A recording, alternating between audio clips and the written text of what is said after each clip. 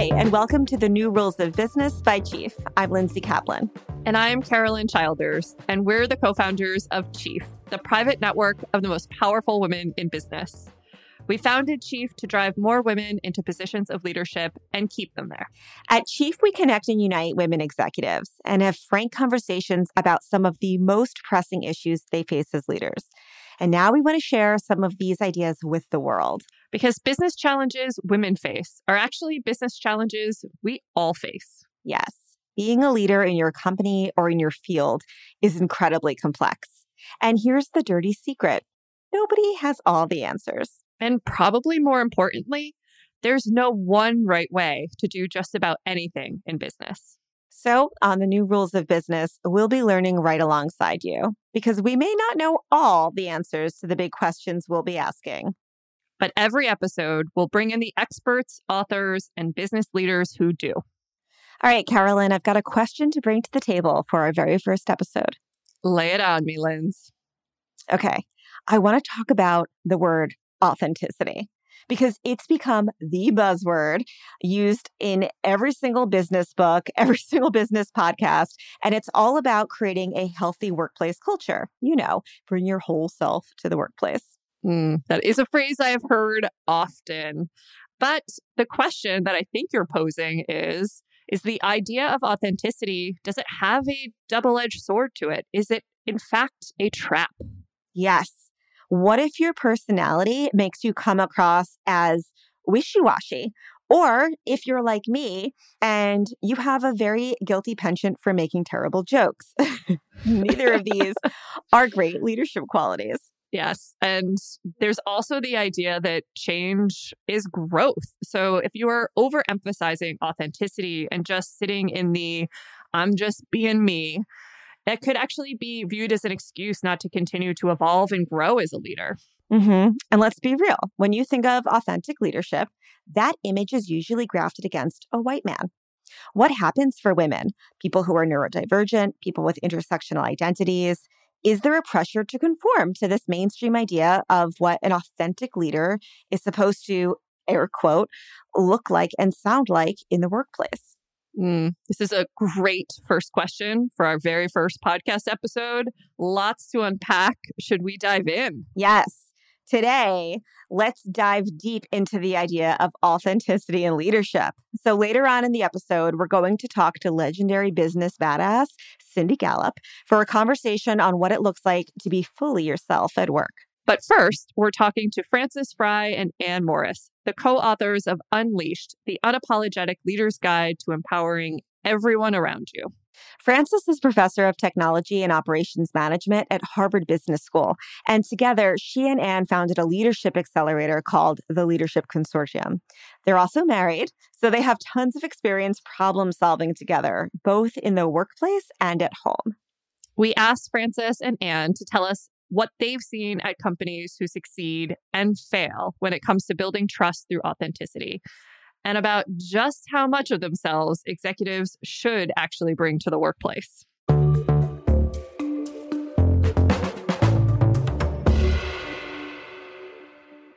Frances, Anne, welcome to the New Rules of Business. So you are the rare married couple that not only lives together, but works together. But you didn't always. So how did you start collaborating?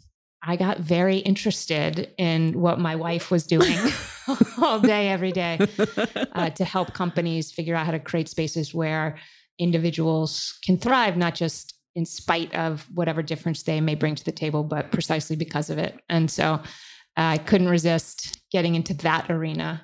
Plus, I think I just knocked on the door all day, every day for, can I bounce an idea off you? Can I have help? And I think you were already doing both jobs, so you just had to pick one. And then we did it together, and we spend our time thinking about these issues, writing about these issues, talking about them, and these kinds of lovely conversations, and doing the work. So, Frances, you gave a TED Talk and actually spoke to Chief about how companies and leaders build trust, citing empathy, logic, and authenticity as these three legs that help build the trust.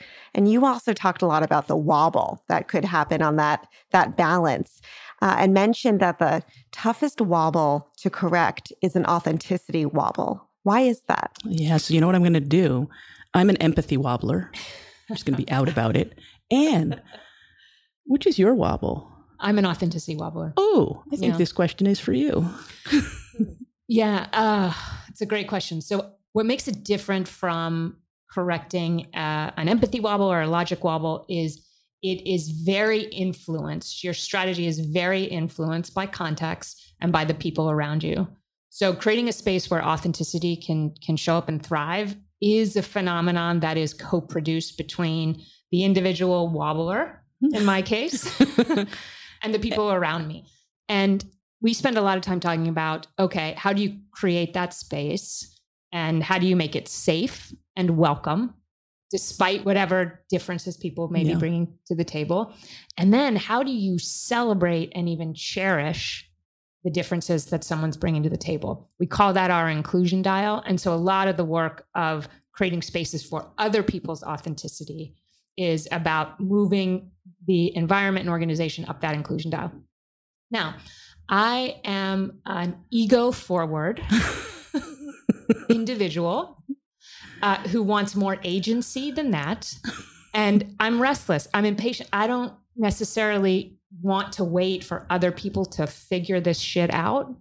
So I spend a lot of time thinking about, okay, in spite of the fact that my environment may not yet cherish me for all my unique experiences and perspectives, how can I show up bravely and authentically anyway? And that's an interesting, wonderful sandbox to get into. And I'm delighted to continue along. Yeah. And so I find I want to teach everyone else in the room. And that if everyone is looking out for everyone else's authenticity, it will happen much quicker. So I feel like mine is the way to scale, but Anne's is the way to dignity. I spent a lot of time fundraising in the biotech space at one chapter in my life where I was the only woman in many rooms, only queer person in many rooms. And I would get up at the front of the room, and early stage fundraising, it's very relational. So I had decided early in that learning curve that I needed to get up and look like and act like and talk like the other like cis white straight men who were raising all this money. That seemed like a very logical leap, that if like these boys were getting all these checks handed to them, then if I behave like them, it will also work for me. Totally backfired. And I had to figure out how to do it my way. I had to figure out how to find my voice, show up, be a human being, be three-dimensional, risk some vulnerability in this conversation. And it was that vulnerability. And then it worked. Then allowed me to then build trust and gave me permission to even say, I don't know the answer to that question. We're going to have to figure this out together.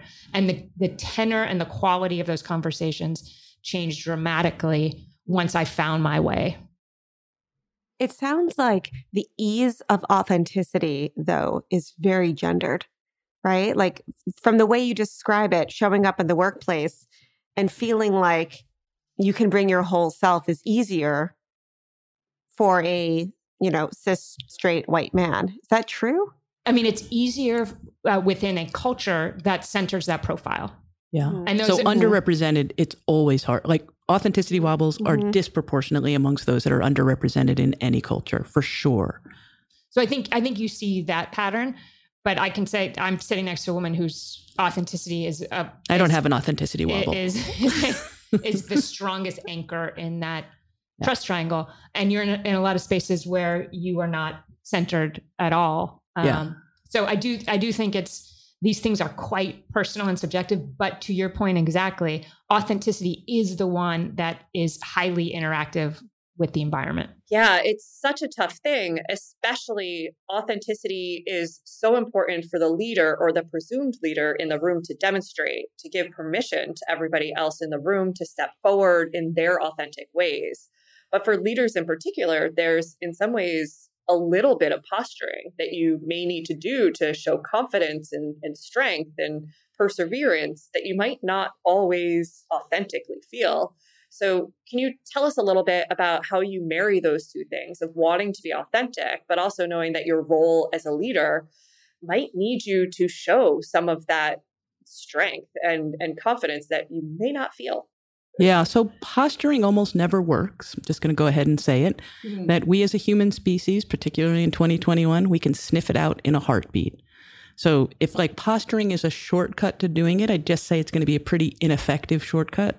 So instead, I think that we have to work on gaining confidence, not on pretending we have confidence. So that's the first part. But the other is that if you're like very low on authenticity, like you're bringing in something close to 0%, we're just like more. But if you're bringing in 100% of your true self, we're going to go ahead and encourage you to leave some of that at home.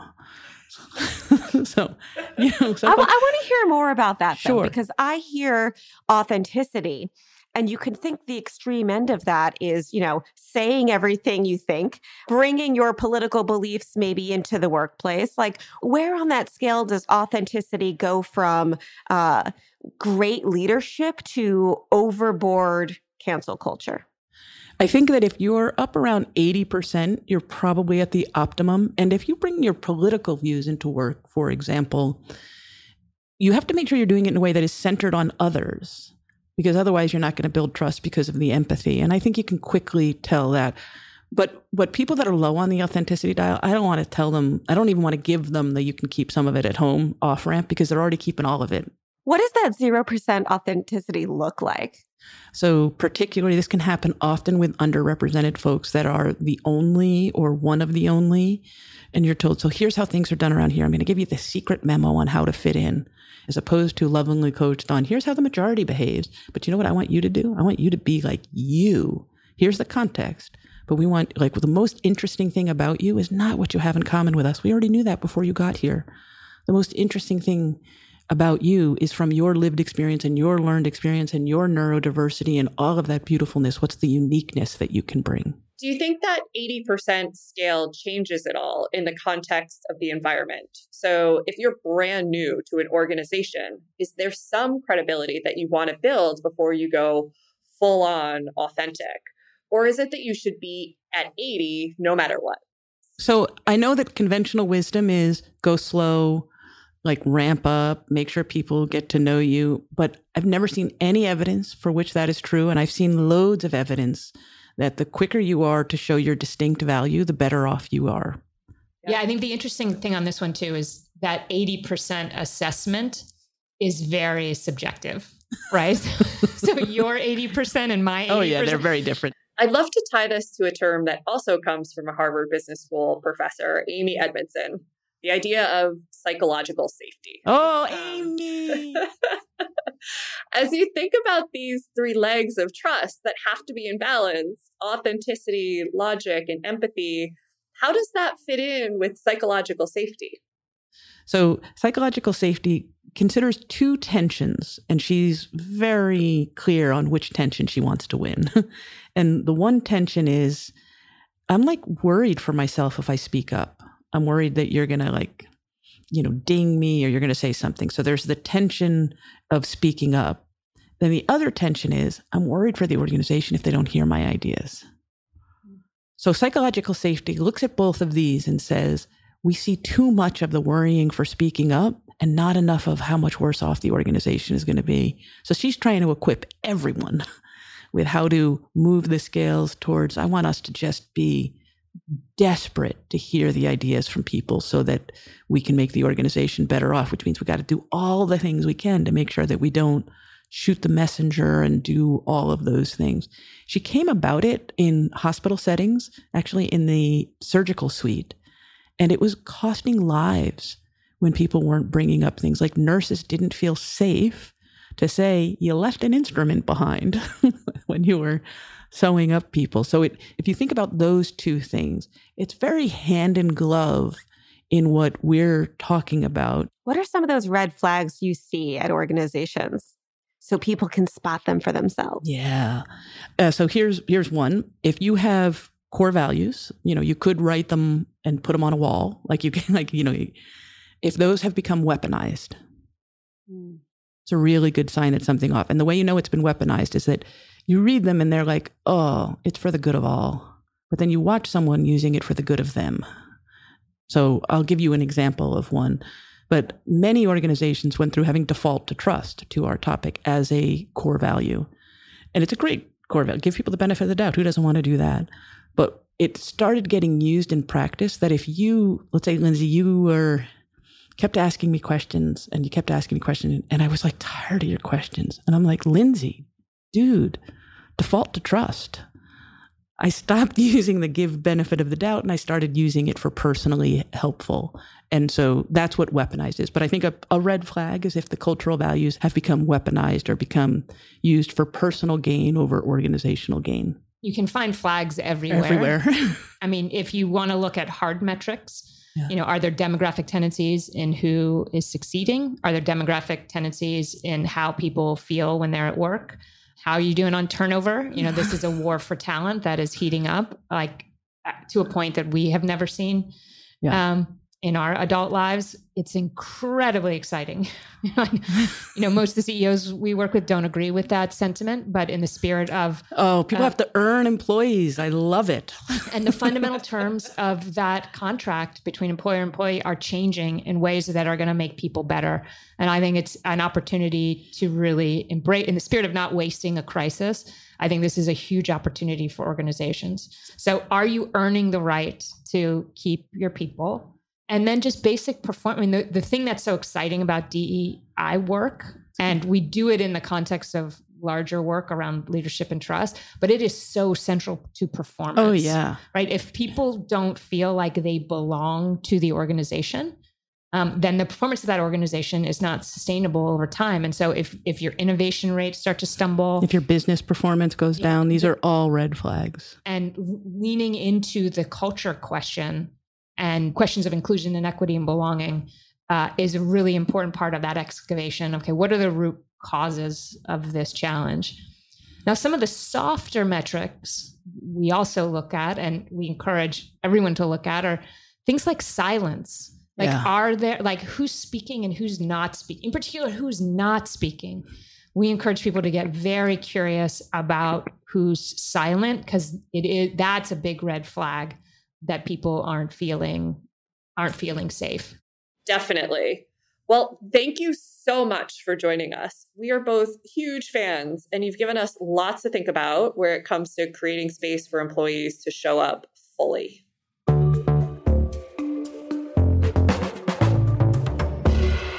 That was Frances Frei and Anne Morris. They were brilliant. They were brilliant. I've tried to call them every evening to get a read on how authentic I show up at work, and they're not picking up their phones. Gee, I wonder why. Well, I loved that they pinpointed 80% as they cited to bring the ideal amount of yourself to the office, because I have a tendency to hit 100% authentically, Lindsay. I'd say you're like a good 90%, but yes, leaning over the 80, definitely leaning over the 80.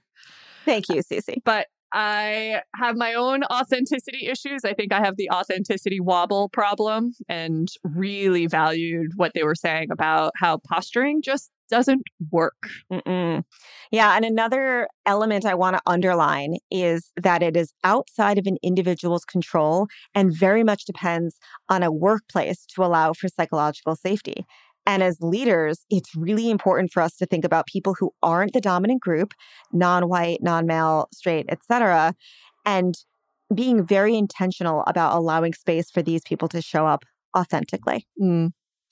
So Frances and Anne gave us a lot to chew on from a macro perspective, but I'm also interested in what authenticity looks like in practice. That's why our friend and frequent chief speaker, Cindy Gallop, is up next. Cindy is a marketing and advertising innovator who specializes in, quote, blowing shit up to help executives transform their business. Cindy spent 16 years in-house at an ad agency before taking on what she calls a massive leap into the unknown and setting out on her own. She is the true epitome of radically authentic leadership.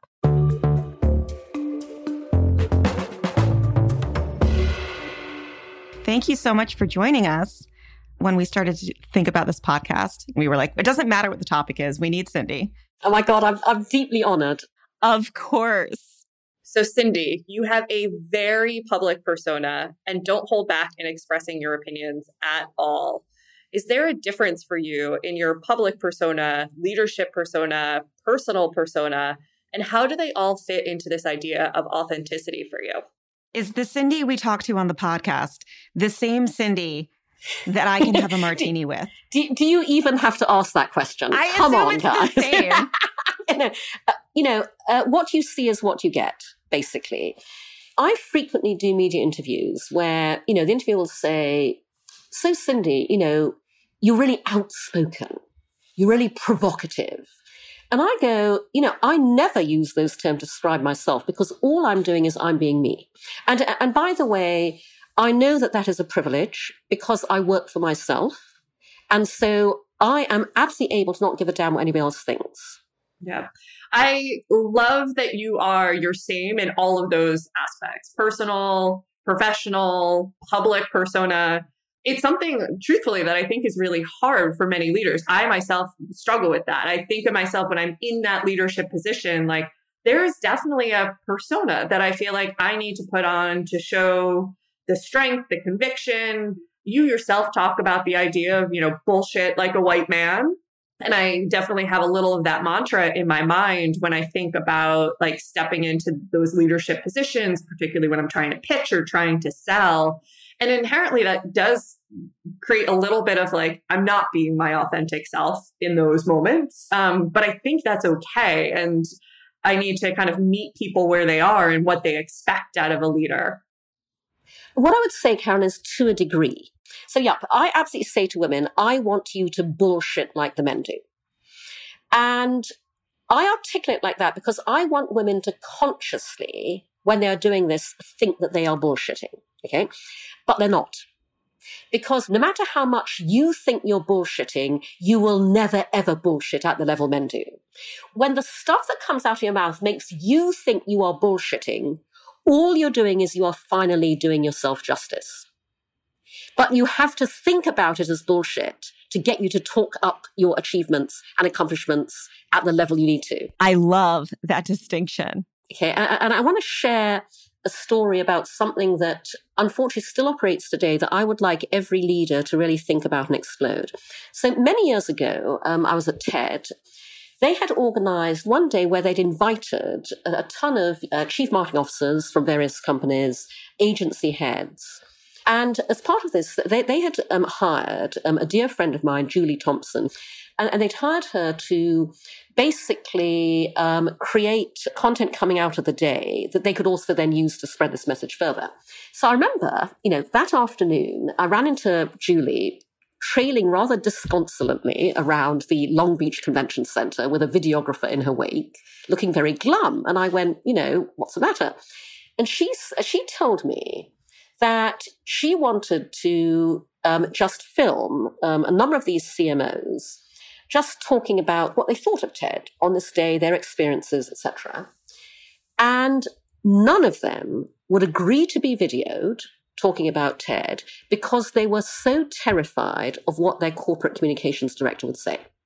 I remember thinking at the time, these are the most spectacularly intelligent, articulate, creative people. Why would you put them in that position in your company and not allow them to speak their own views and speak their mind and trust them to be absolutely professional and responsible about how they did that in a situation like this? I was gobsmacked. Okay. And so by the time you are where the members of Chief are in the C-suite, knocking on the door of the C-suite, you should absolutely be trusted to be able to be yourself in any conversation with the best interests of the company at heart, but able to speak on the company's behalf in a way that absolutely reflects your own brilliant, incisive, intelligent, very well-informed views. So we should trust our C-suite more. But do you think that realistically, there's a limit to how much of themselves individuals can bring to the table within the confines of a corporate world? There are a couple of things I would say to our listeners. The first is there is no longer a firewall between the personal and the professional. And quite frankly, if your employer thinks there is, they are living in an outdated world because the internet has eradicated all of that. And so the best companies to work for are the ones that understand that it enormously benefits them when their employees have a life and a personality and points of view and side hustles beyond what they do for the company, because what you do work-wise is just one facet of your identity. And honestly, the worst possible thing is to be defined only by what you do in a corporate work sense. But then secondly, and I think this is the really, really key point, you don't want to work anywhere that stifles your ability to be who you really are. And I mean this in a very wide-ranging and holistic sense, because we already know that women, Black women, women of color, LGBTQ, the disabled, are not frequently allowed to bring their true, authentic selves to work, even though, the company ostensibly says they can. And I say that especially because today you have more choice than ever before to not have to work somewhere that does not want you to be your full authentic self. Now, I absolutely know that degree of choice differs. This is absolutely, a choice that is driven by degrees of privilege. But, what I would say is that at every level of society, there are now more and more female-founded businesses and businesses thinking the right kind of way. And I would urge everybody to actively look for and want to work for somewhere that knows that they get the best work out of you when you can be your authentic self. If you are working at a company that provides less of that privilege, how can a leader instigate change in order to create an environment where employees don't have to fully mask themselves? So I'm a great believer, and you've heard me talk about this at Chief, in communication through demonstration. So you absolutely do not make that happen by saying, we welcome everyone to bring their authentic selves to work. You make that happen by, number one, doing it yourself. So as a leader, you should absolutely be prepared to bring your authentic self to work. Secondly, by rewarding and celebrating and valuing people's authentic selves. And so you absolutely integrate into your culture what you are seen to be actively valuing and publicly rewarding.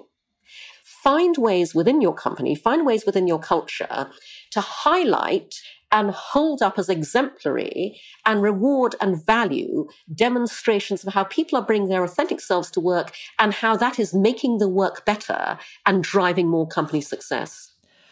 But what about the flip side of authenticity? Depending on how you look at it, authenticity can also be a bit selfish.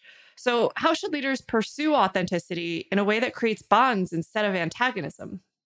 Sure. No, absolutely. And I am absolutely not talking about authenticity in that sense, that I can be whoever the hell I want to be and everyone else can, go take a running jump.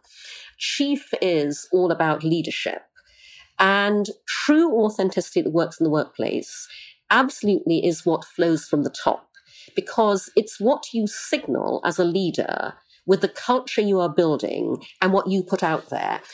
It's exactly the same principle for a company and a company's culture from a leadership perspective.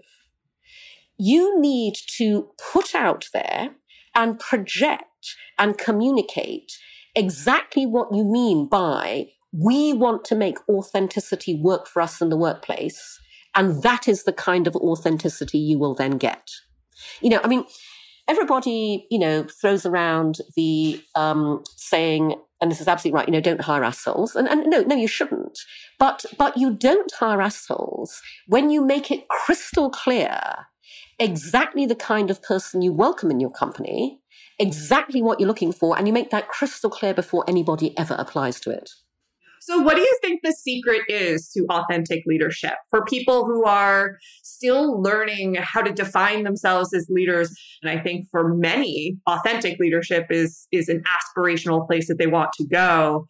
What secrets do you have to give them? What did you unlock throughout your career? My definition of leadership is very simple. A leader puts their people ahead of themselves. That is authentic leadership. When you are ensuring through everything you do that your people are given everything they need to be their authentic selves and thrive, that is what drives business success. And that is what creates a corporate culture that people are positively gagging to work in, because that is where they feel appreciated and believed in and supported, and they will do their very best work. That is the culture that is a talent magnet. It is more important to be respected and not necessarily liked than liked and not necessarily respected. So when I say put your people ahead of yourself, that absolutely involves being utterly objective and professional about how you get them to do their best work, and absolutely setting performance standards and making sure that your people deliver against them. And that is what makes people want to follow you anywhere. Because, when push comes to shove, when things get really tough, when the business is in a real crunch, people don't want the leader who's great to have drinks with in the bar. They want the leader they believe will get them through those tough times. It is more important to be respected and not necessarily liked than liked and not necessarily respected. And by the way, when you go for the respect, you frequently get the like. And I think 2020 was a moment where leadership was truly tested of who is putting their teams first, who has the respect to pull their teams and businesses through such a tough time. I'm curious as you've looked upon that time, as you've looked upon leadership more broadly, what do you think the mistakes are? The biggest mistake you see for people that are trying to pursue authentic leadership? The biggest mistake women leaders can make is to look around them at the white male-driven corporate culture and think that's what I have to do to lead. Lead the way you want to lead and the way you believe you should lead, because that is what will be successful leadership. For example, honestly, the list is so long, but just to take one example, we are told all the time to regulate the way we speak and the language we use. Women, stop saying sorry so much. Honestly, rather than saying sorry, the advice to men should be, men, please start saying sorry more. The world would be a far better place if many more men said sorry all the time. So I absolutely encourage women leaders, do not look around you, absolutely find your own leadership path and lead the way that you want to. Do you think white men are afforded the luxury of being a little bit more authentic, of being interesting and a little bit, he's provocative. He cursed in a meeting. He said something that was like a little off color. Do you think that white men are celebrated a little bit more when they're provocative and women are punished for it? There is no little bit more about that, Lindsay. White men have all the goddamn bloody leeway in the world to do exactly whatever the hell they want. To be abusive, to be bullying. And by the way, let me just caveat this with, there are plenty of good white men out there who don't do this. But as my dear friend Thomas Hamora Premuzic says, in originally the single most read Harvard Business Review article of all time, which he wrote and published in 2013, the title is, Why Do So Many Incompetent Men Become Leaders? And his premise is, as he says in that article, we focus quite rightly on the number of barriers faced by brilliant women, but a far bigger problem is the lack of obstacles for incompetent men. So you're telling me I can't bullshit too much? This is very, very satisfying to hear. You can bullshit as much as you like. Absolutely. Did you hear that, Carolyn? Cindy Gallup's giving me permission to bullshit as much as I want. Lindsay, absolutely. I don't think you need any permission. You are more than willing to bullshit all the time.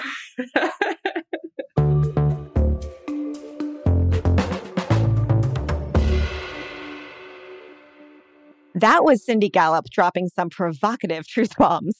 Another wonderful conversation. I think my favorite part was Cindy's advice on you got to make sure to put your people ahead of yourself. And in the context of authenticity, that you need to make sure you're doing it while thinking about others.